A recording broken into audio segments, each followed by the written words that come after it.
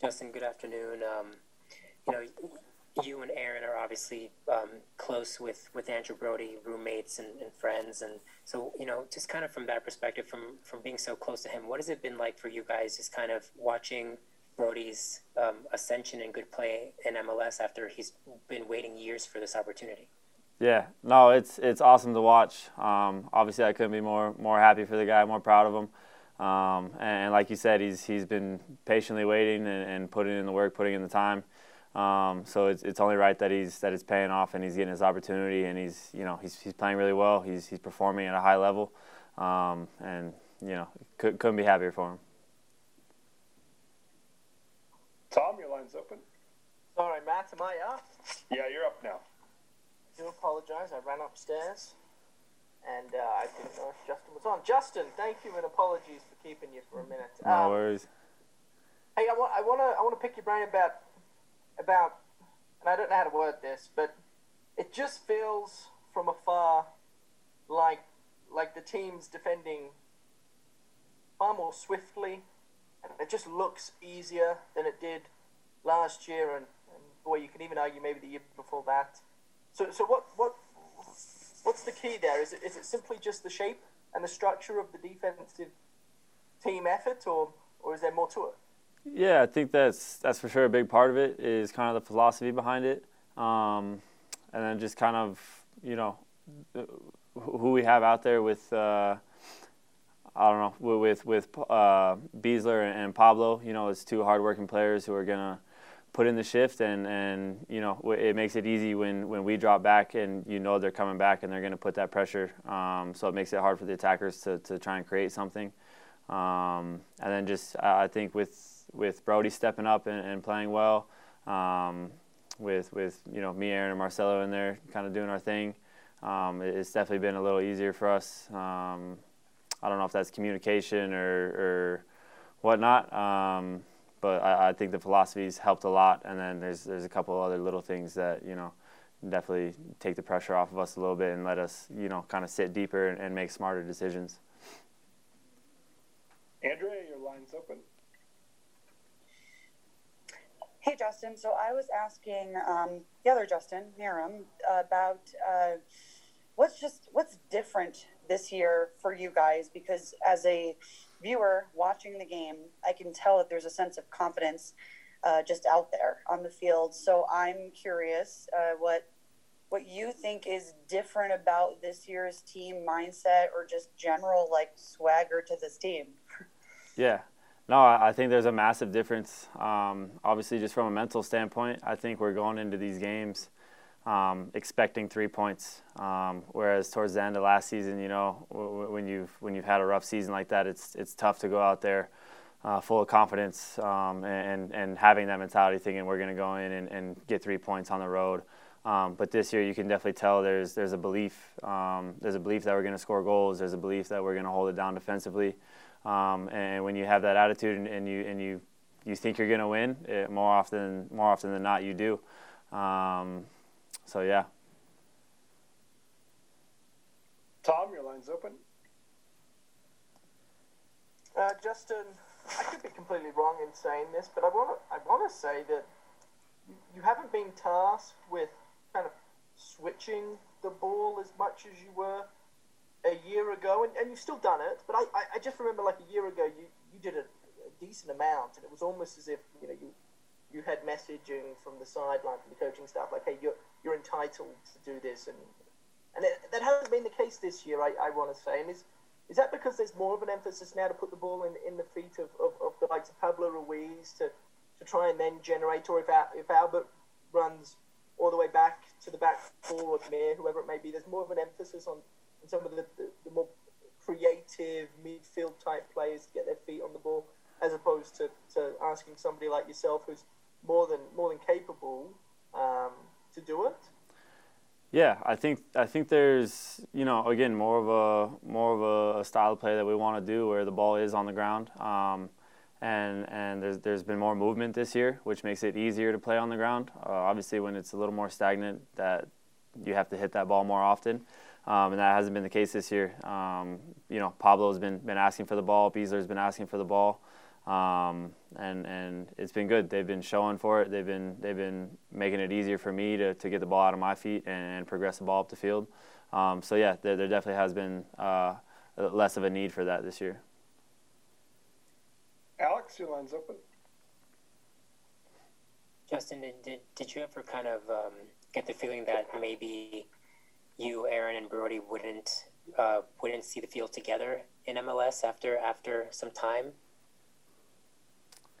No, I think, I always knew Brody had the quality to be in MLS and to play in Major League Soccer. So it was holding out that hope. I didn't know if it was going to be at RSL or maybe he got traded for money or whatever the case may have been.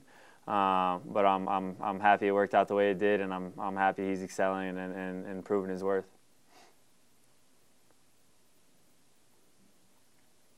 Tom, your line's open. Justen, I want to preface the question by saying I'm not suggesting that last year's locker room was an unhappy locker room, but I certainly have to imagine that, and just from speaking to the players and coaches, it just seems like the workplace at Real Salt Lake is in a better spot than it was a year ago. What sort of an impact has that had on the playing group and yourself, and your love for the game of football and going into work every day? Has it been night and day, would you say? Yeah, I'd say so. I'd say it's pretty different. I mean, when the team's playing well and you're getting results, obviously it's good vibes. People are happy, and I think that's kind of the root of it. Is when you're happy and when you're enjoying what you do. Obviously, you're going to be playing better. But when you're not playing well, when you're not getting results, I think it's a snowball effect in either direction. It's kind of hard to get out of that rut when you're not playing well and things aren't going well. It's easy to point fingers and stuff like that. But I think when the team is playing well and when there's confidence, when there's camaraderie, when there's a belief in the team and the way that everyone's playing, I think it brings joy to people. It's obviously much more fun when you're winning, and it makes your work environment much more enjoyable. Even just little things like rondos and stuff like that, you can tell there's energy there and there's excitement to be on the field and be doing what you love, and not only doing what you love, but having success at doing what you love. Alex, your line's open. Justen, obviously, Ochoa has been called up to the national team, and in that last game he had 8,000 saves. But over the course of this season, what would you say has been just the impact of having him at goal, and how would you say that the back line is kind of connecting with him? Yeah, no, I think he's been doing phenomenal. He's come up with some big saves, and that's what you need your goalies to do. You're going to need him to make a couple big saves once or twice a game, and he's done that. He's done that for us. And the thing I like about him, obviously, the fans know. I'm sure is he's got kind of a swagger about him, confidence, which is fun to play with. And he likes to play. He likes having the ball at his feet. He likes playing out. It's what's the word I'm looking for? It rubs off on you, and you want to play, and you want to play with that confidence and swagger. So it's for sure been fun having him in there. Tom, your line's open. Justen, you played a lot of professional football for somebody of your age, and so I'm curious, from a development standpoint, where are you focused on? What areas of your game have you kind of identified, I guess, to try and take that next step in your career, to develop as a centre back and as a leader and as a player? Is there any area of your game in particular that you kind of tried to pay more attention to this year than other years? Yeah, I mean, obviously, I'm always working on everything, just the craft. But I think, especially this year, off the field has been more of a leadership role, and trying to embrace that leadership role and speaking up more in the locker room. And then on field things, just coming in every game and playing consistent and and giving the boys confidence in me that they know what they're going to get every game.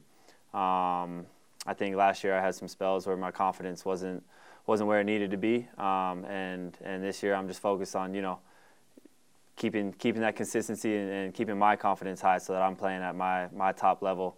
And when you're doing that rubs off on people around you, and when their confidence is high and everyone's gelling, that's what makes for a good team. So yeah, I hope that answers your question. Alex, your line's open.